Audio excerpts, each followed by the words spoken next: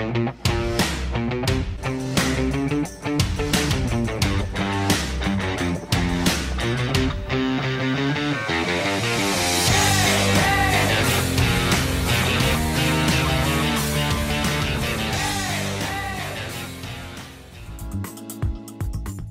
Rosie and Bill Show wish to thank our primary sponsors.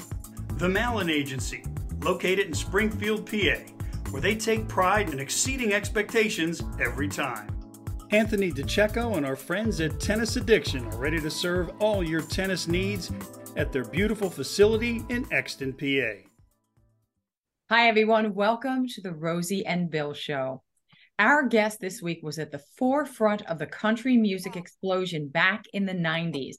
His band, Ricochet, pumped out hit after hit, combining relatable lyrics, catchy hooks, and seamless harmonies. Please welcome to the Rosie and Bill Show an artist whose music and voice are timeless, Heath Wright. Hi, Heath. So nice to meet you. Thank you, Rose. Thank you for that introduction. Wow. You said that just the way we rehearsed it. I'm proud of you.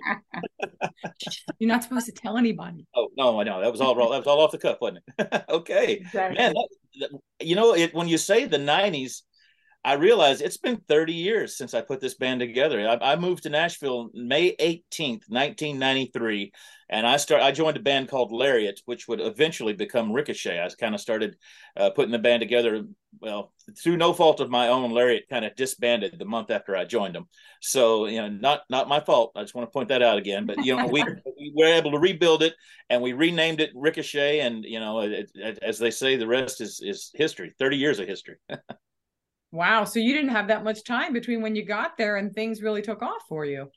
You're right. Everyone told me that expect to be in Nashville for 5 years before anything happens because it's a 5-year town. I kept hearing that 5-year town, but we were only there for a couple of years. We got there right about the perfect time. Country music was going through a bit of a kind of a downslope in bands. Like Little Texas was kind of taking some time off the road, and they'd just left the record label, so they weren't really in the forefront anymore. And then there was a Restless Heart. Larry had left Restless Heart to go do his own thing, and groups like the Gibson Miller Band and there was other bands that just completely disbanded, and broke up. So I felt pretty fortunate that country music was really needing a band at the time, and so I was there. Like I said, in 1995 we got signed to Columbia Records, and I had just moved there 2 years prior to that.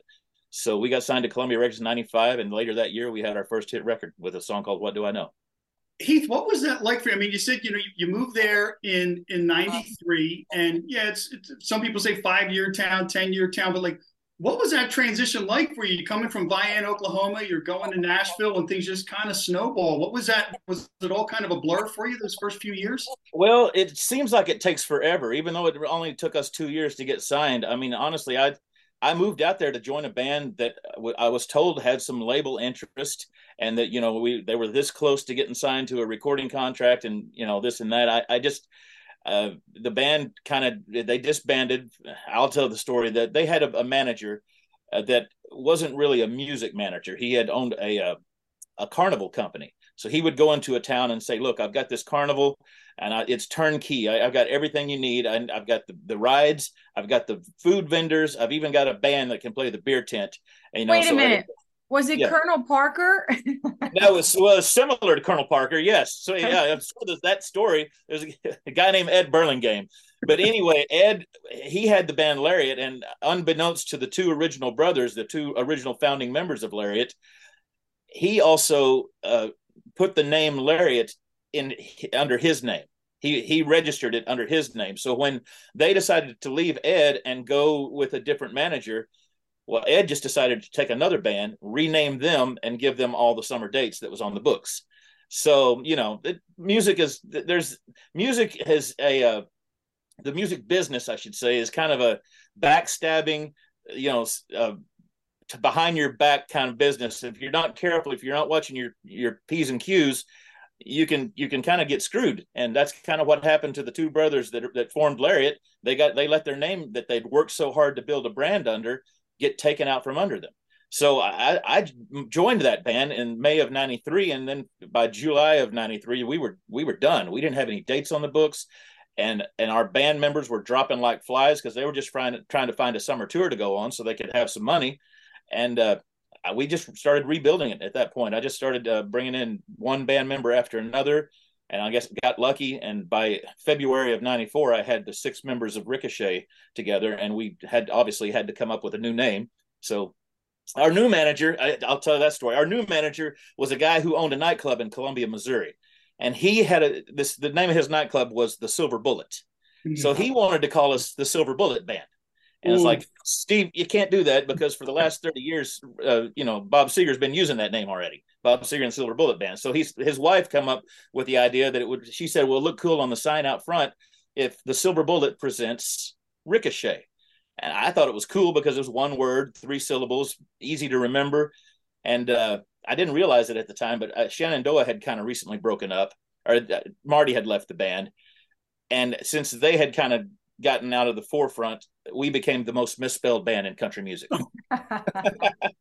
How many C's are in Ricochet? Well, let's see, 2, but you'd be surprised some of the misspellings. One guy in West Virginia tried to spell it with a Q, like he was spelling the word banquet or something. It's like Ricochet, or it was really weird, really weird. My bank wouldn't cash the check. It was misspelled so badly.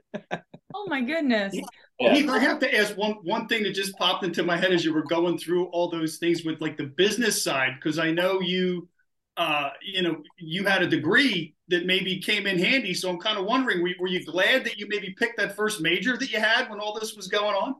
You've done your research, Bill. I like that. Yeah, brother. I had gone to for my mom and dad, they wanted me to have something to fall back on. And so other than music, when they sent me to college, they said, why don't you study something besides music? And not that we, don't think you can make it, because we got faith in you, but just in case you need something to fall back on. That's what they kept saying, something to fall back on. So I studied business. I started off as an accounting major at Northeastern State University in Tahlequah, Oklahoma. Actually, at OU, I transferred from OU to NSU. But I when I started my college years, I thought I was going to be an accountant, and I'm probably the only guy in country music that can still name 4 different depreciation methods to this day. But anyway, I changed my major from accounting to management, sort of about my sophomore year, when I realized that there's no way I'm going to ever be an accountant. So I still kind of prepare my expense and profit and loss statements for my tax accountant. Tax accounting was one of the things that got me. I just couldn't stand it. But anyway, I am a business major with a minor in accounting, and I am a country music singer and a cattle rancher. So I don't know what to call myself, honestly. But wait a minute, didn't you also get a degree in music? I do. After I finished my business degree, after I got my 4-year bachelor's degree, I went on the road for a little while and just playing in a nightclub band, playing in a band that had like a string of nightclubs that we played in Oklahoma, Arkansas, and Texas. Pretty much that the same, I don't know, 8 or 10 nightclubs. And so we were just playing a circuit, and I was playing to the same clientele over and over, and not really, believe it or not, Nashville executives don't come to Oklahoma, Arkansas, and Texas. At least they didn't in the early '90s to find the next Vince Gill. They weren't and there was no such thing as American Idol back then, or The Voice. There was no way to get seen and heard unless you went to Nashville to be seen and heard. And so I finally decided I can't do this. I'm not getting anywhere. So after about a year of touring, I was too scared to move to Nashville. Still, I was afraid of failure. And so I went back to school. So I went to a school called South Plains College in Levelland, Texas, where they actually have a music program geared towards people who want to be in the music industry, not just those people who want to play in symphonies, but people who want to be in the industry. It's called the Commercial Music Program at South Plains College. They were ahead of their time. Very ahead of their time. They started that program in the late 70s, and it was just a bluegrass school back then. But now if you go to South Plains College, you never know, you might be lucky enough to win the Heath Wright What You Leave Behind scholarship there. I was going to say, you were just recently recognized there at that school, weren't you? Well, actually, later this week, I get to fly out there. They've named me a distinguished alumni. Back in the 90s, they named a wing of the building after me, the Creative Arts Building. And so I've been serving for the last 15 years as the chairman of the board for the advisory board of the commercial music department there at South Plains. So they've done everything for me. That place is like home to me. I love South Plains College. I love Levelland, Texas. And I'm always honored to to receive any type of accolades that they want to give me. It's like I said, it's like home. It's those instructors that taught me. I always knew every morning when I got out of bed at 7 a.m. that by the time I collapsed in my bed at midnight that night, I was going to be a better musician by the end of the day, because I learned so much. I knew a lot when I went there because I'd been playing in bands most of my adult life. And I was an adult student when I went there. I was like 24 years old when I enrolled and 25 when I graduated. I was only there 2 semesters, but I did manage to get my degree in 2 semesters, and the degree in commercial music, believe it or not. I studied mostly Western swing music because I'd already played a bunch of commercial country music, so I kind of wanted to study that old style of Western swing guitar. But I took, voice lessons, guitar, fiddle, and mandolin lessons while I was there, and a whole bunch of the other classes like arranging and music theory 1 and 2, and songwriting. I never even written a song until I took a songwriting course there, and I learned how to write a song there, honestly. That sounds like a fabulous program. Geez. It is. It is a wonderful program. I recommend it. We've had Grammy winners come out of South Plains College. Natalie Maines from the Dixie Chicks is a former student there. Leanne Womack is a former student. Ron Block from Alison Krause's band, the Union Station, he's the banjo player for that. He's a Grammy winner. Stuart Duncan from the Nashville Bluegrass Band is a Grammy winner. We got Jared Neiman and myself, and of course, one of the guys in my class when I was there was Trent Willman, who is the producer. You know Trent; he's the producer for Cody Johnson now. Yeah, just won his first CMA. Wow! Yeah. Well, congratulations! It's nice that you were honored and appreciated by your alma mater. I love it. I want to take it back just for a moment to Ricochet when you first rehearsed and kind of reworked the band. Did you have any inkling that you were a part of something really special? I started realizing that what we had was special when I heard us start building our harmonies. One of the things in my head that I really wanted when I started rebuilding the band was I knew I wanted a big vocal sound. I was a huge Restless Heart fan. I still am. They're disbanded now, but I love Restless Heart's music. They have told me that they just kind of borrowed their vocal blend from the Eagles. So we call that style West Coast harmonies, where you got 2 harmony parts that are high above the lead vocal and 2 lower parts below the lead vocal. And so that's kind of the harmony stack I wanted to build with Ricochet. But I also wanted an instrumental band, a band that could play their instruments and play them well, but I wanted something that was different than every other band out there. And most bands, especially in country music, are guitar bands. And there might be a keyboard player as well, but most of them are just guitar bands. And I didn't know of any country bands that featured fiddle and steel guitar. So we had a fiddle player already. And whenever I took over the lead guitar position after our guitar player left, I said, well, instead of hiring another guitar player, let's get a steel player, because there's no bands out there that feature that. So we, like I said, by February of 94, we had the band built. We had our harmony vocal blend. And our last member that I brought in was a steel player. So just because I wanted one, 6 people, that was a lot of band members, but honestly, everybody did a part. I mean, everyone could sing for the most part. Our steel player wasn't really a vocalist, but we already had our 5 parts. So anyway, I didn't need another vocalist, but I did want a steel player. But I kind of knew it was special in the sense that, I didn't hear any other bands out there with that big vocal and the fiddle and the steel and stuff. It sounded different to me than any other band in country music. Well, and I appreciate you sharing that, Heath, because, one of the bands, back in the 90s that blew me away with their harmonies was Diamond Rio. Oh, and, Marty and those guys, they take it to a level, but you guys took it to a different level. It's just absolutely amazing. And I think anyone who's listened to you guys do Seven Bridges Road or even What Do I Know, there's so many beautiful harmonies in there. In fact, one of the things that I was wondering was, over the years, members have come and gone, with the band, but the harmonies haven't missed a beat. Like, what do you attribute that to? How have you been able to keep that aspect of your music so strong? Well, as I said, when I put the band together originally, I knew I wanted a big vocal sound, and then I got tied into that. I mean, as you said, we've had members come and go. I'm the only original member left of Ricochet, but we still have that big harmony blend, and that's not by accident, Bill. We every time I had to replace a band member, I made sure that band member could not only play his instrument, at least one instrument. Most of my guys are multi-instrumental; they can play at least two or more instruments. But I made sure that not only were they a master on their instrument, but they could also sing a part. And so I've just kept that vocal thing going throughout the years. I've been very fortunate to find singing musicians who could fill in the part that whatever band member was leaving at the time. Yeah, and everything you guys play and sing today is in the same key that it was back in the 90s, isn't it? Yeah, how did you know that? Yeah, you're right. You're exactly right, brother. We haven't lowered any of the keys. Probably should. I mean, it's been 30 years, and my voice is it's held out somehow. I don't know how, but I guess all this clean living I'm doing on the ranch. I don't know, but I love singing these songs, and to me, they just don't sound the same if you try to change the keys. You know, and a lot of people do. They'll go in and they'll change the keys of their songs, and they'll lower them to fit their voice, their older voice, but. Man, I'm still trying to screech them out in the same keys, so it's working so far. It definitely is. In fact, your first number one hit, Daddy's Money, that one has some pretty high parts that you still hit incredibly well. And one of the things, Heath, I wanted to ask you about was there's a pretty cool story kind of behind the writing of that song, your first number one hit, Daddy's Money. Can you share that with us?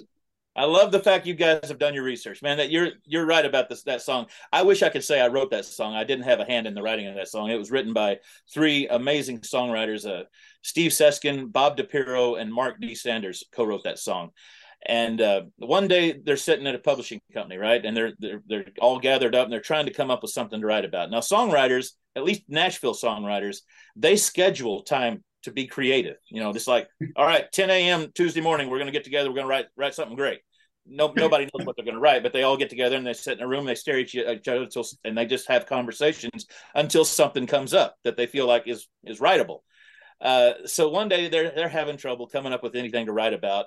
And this young man by the name of Jeff Herndon pulls up in the parking lot, and they could see him. There was a window there in the room that they were writing. They could see him pull up in the parking lot in a brand new Jaguar. Now, you may not know who Jeff Herndon is because later in his career, after he got signed to a record deal, he started going by the name Jeff Carson. So Jeff is in this brand new Jaguar. He hadn't got a record deal yet. He's just a demo singer, basically. I mean, he might be signed to a publishing deal as well, but he hadn't written any hit songs, so he's not making enough money to afford a brand new Jaguar. Anyway, he pulls up in this beautiful car and he gets out and the guys are looking at him. And they're like, what in the hell? Why is Herndon, why is he driving a brand new Jaguar? And they're saying, and one of the guys, I think it was Mark D, said, well, have you seen that woman he's married to? Not only is she gorgeous, but apparently she's got her daddy's money too. Voila. He finally had something to write about that day. So when back in the days, I used to talk to Jeff all the time. God rest his soul. I used to say, Jeff, thank you, buddy. Thank you for showing up at just the right time. And say thank you to Kim for loaning you her car that day. It was his wife's car. I love the line in the song about the pretty woman singing in the choir loft. Oh, yeah. I can't concentrate on the preacher preaching. My attention span's done turned off. I'm honed in on that angel singing up there in the choir loft. What a great line. A great verse. And little lines in that song like country is a turnip green. More laughs than a stack of comic books. Just little things like that. These guys are such great writers, and I'm just so happy to have put all that money in their pockets all these years. They deserve it. I mean, I'm just saying they can share a little bit of it with Heath, but they do deserve it. There you go. It's got to be a collaborative effort, and splitting up the rewards. Yeah, well, publishers get and writers get the lion's share of a hit song. Me, I tell people like this. I say, when you see a truck rolling down the interstate, chances are the guy driving the truck doesn't own the load in the back. Chances are he's just bringing it to you. He's just bringing it to Walmart so that you can have it. I'm the truck driver. The guys that wrote the song, they're the owners of the load. I'm just bringing it to you. I'm just bringing you that song. So I'm lucky in the sense that I got to bring that song to the people. Well, it's a great perspective, and it's good for people to realize that too. Let's talk about your new album. Let's see. It's called The Hits and More Then and Now. Yes. How did you come to all the songs on that album? Well, we left Columbia Records in, I want to say September of 2000. And that was 23 years ago. It's hard to believe it was 23 years ago. And we really didn't shop around for another deal as hard as we should have, because we kind of wanted to just be out of that for a little while. We didn't want to have to chase radio for our next hit. So we got the idea that we would start recording on our own dime. So as we could afford it, we would go into the studio and cut 3 or 4 songs with a producer. And then a year or two later, we might do the same thing with a different producer. So eventually we had enough songs to release an entire album of new music, but we didn't have a record label to help us get it out there. So it just sat in the can for years and years and years. This stuff has been recorded for quite some time. We also decided to go into the studio afterwards and re-record 6 of the old hits. So songs like Daddy's Money and What Do I Know and Seven Bridges Road, these are all re-recordings of the old hits. Now, I say that, but I want to clarify one thing. I'm a country music fan before I'm a country music artist. And when I go to a concert, I love to sing along with the artist up on stage. I mean, I love these songs, you know. But sometimes you can tell whenever an artist gets tired of singing his own hits because he changes them. He'll change the phrasing of this line, or he'll change the melody of that line. And it sort of gets to the point that you can barely recognize the song anymore. It's like, I don't know this new version. I can't sing along with this version of the song. So I told the guys, I said, man, we're going to go in and we're going to record these tunes. We're going to record them exactly the way they were recorded the first time. And so the only difference between Daddy's Money, the new recording, and Daddy's Money, the original recording, is the technological advances that have happened in the recording industry over the past couple of decades, because I think the new recordings sound so much cleaner and so much better than the original recordings. It's like listening to Ricochet in HD now. It's just a much better product. So we recorded 10 brand new songs and 6 re-recordings of the old hit, put them together. That's why it's called Then and Now, The Hits and More. Well, Heath, I have to tell you, I had one last question I wanted to ask you, but before I do, I want to just make a quick comment, because those hits that you just referenced, that you re-recorded, and just talking about the music in the 90s and all the great music in the 90s, I'm feeling that there's thankfully kind of a resurgence. I think you're releasing this album at the right time. I feel there's a resurgence. There's a need for the lyrics, the stories, the songs. What do you think? Do you see and feel the same thing? Oh, I do. I don't really know what the cause is for this resurgence of 90s music, but I love it. I'm so happy it's happening right now. It's given me a second time to go out and relive, you know, these songs. I bought a bus last year, so because they put us out on tour so much more than I was in previous years. So I'm happy to be able to still be able to do this 30 years later.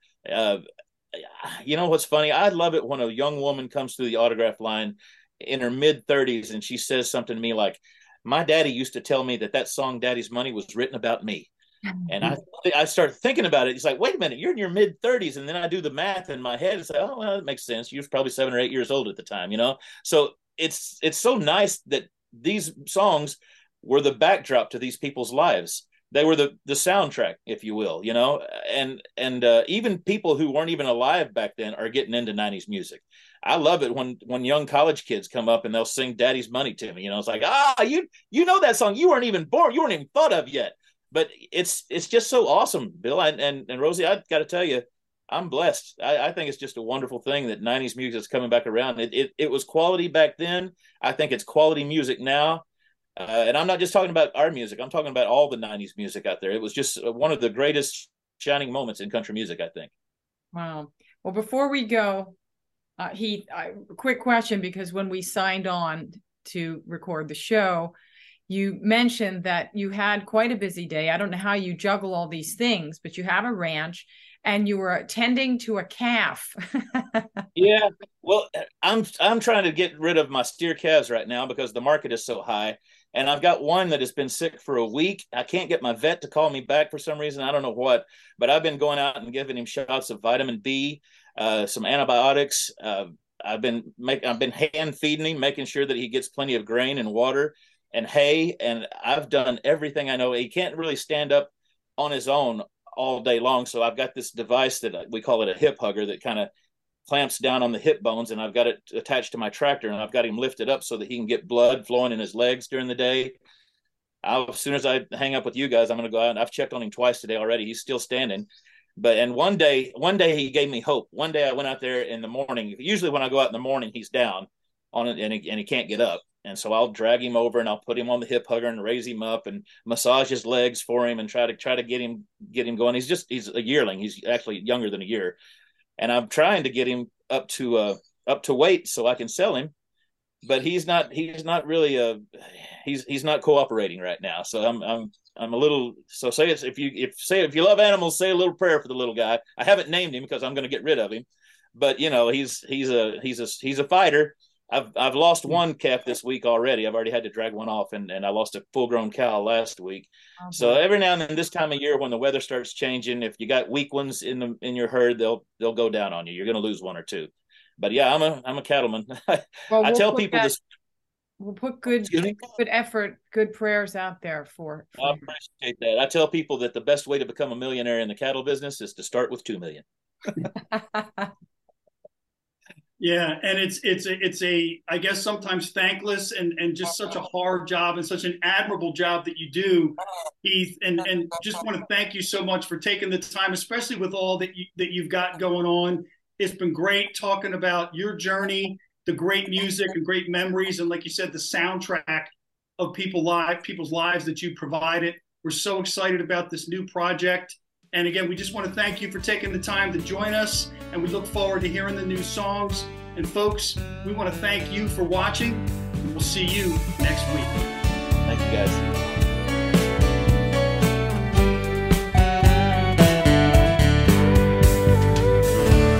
He left a letter for you by the door, just saying goodbye. I don't love you no more. He made you feel like you weren't worth anything. But if you were mine, girl, I'd have everything. Your touch, your kiss, your tenderness, your blue eyes burning with fire, your heart and soul, he let them go. He left a lot to be desired.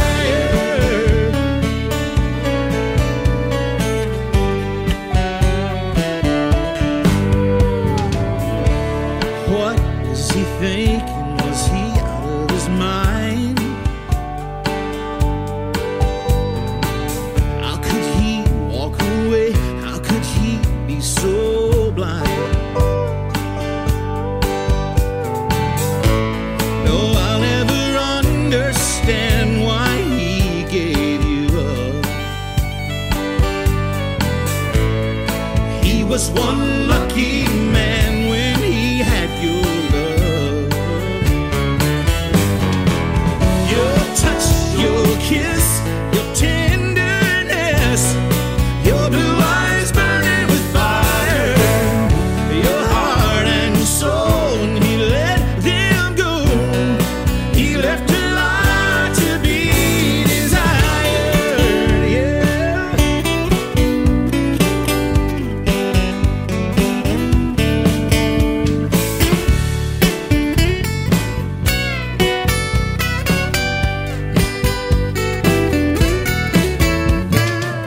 Your touch, your kiss, your tenderness, your blue eyes burning with fire, your heart and soul, he let them go.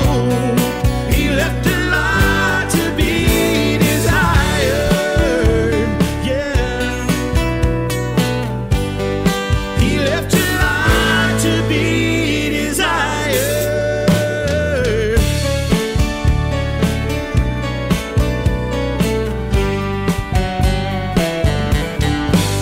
Oh, yeah.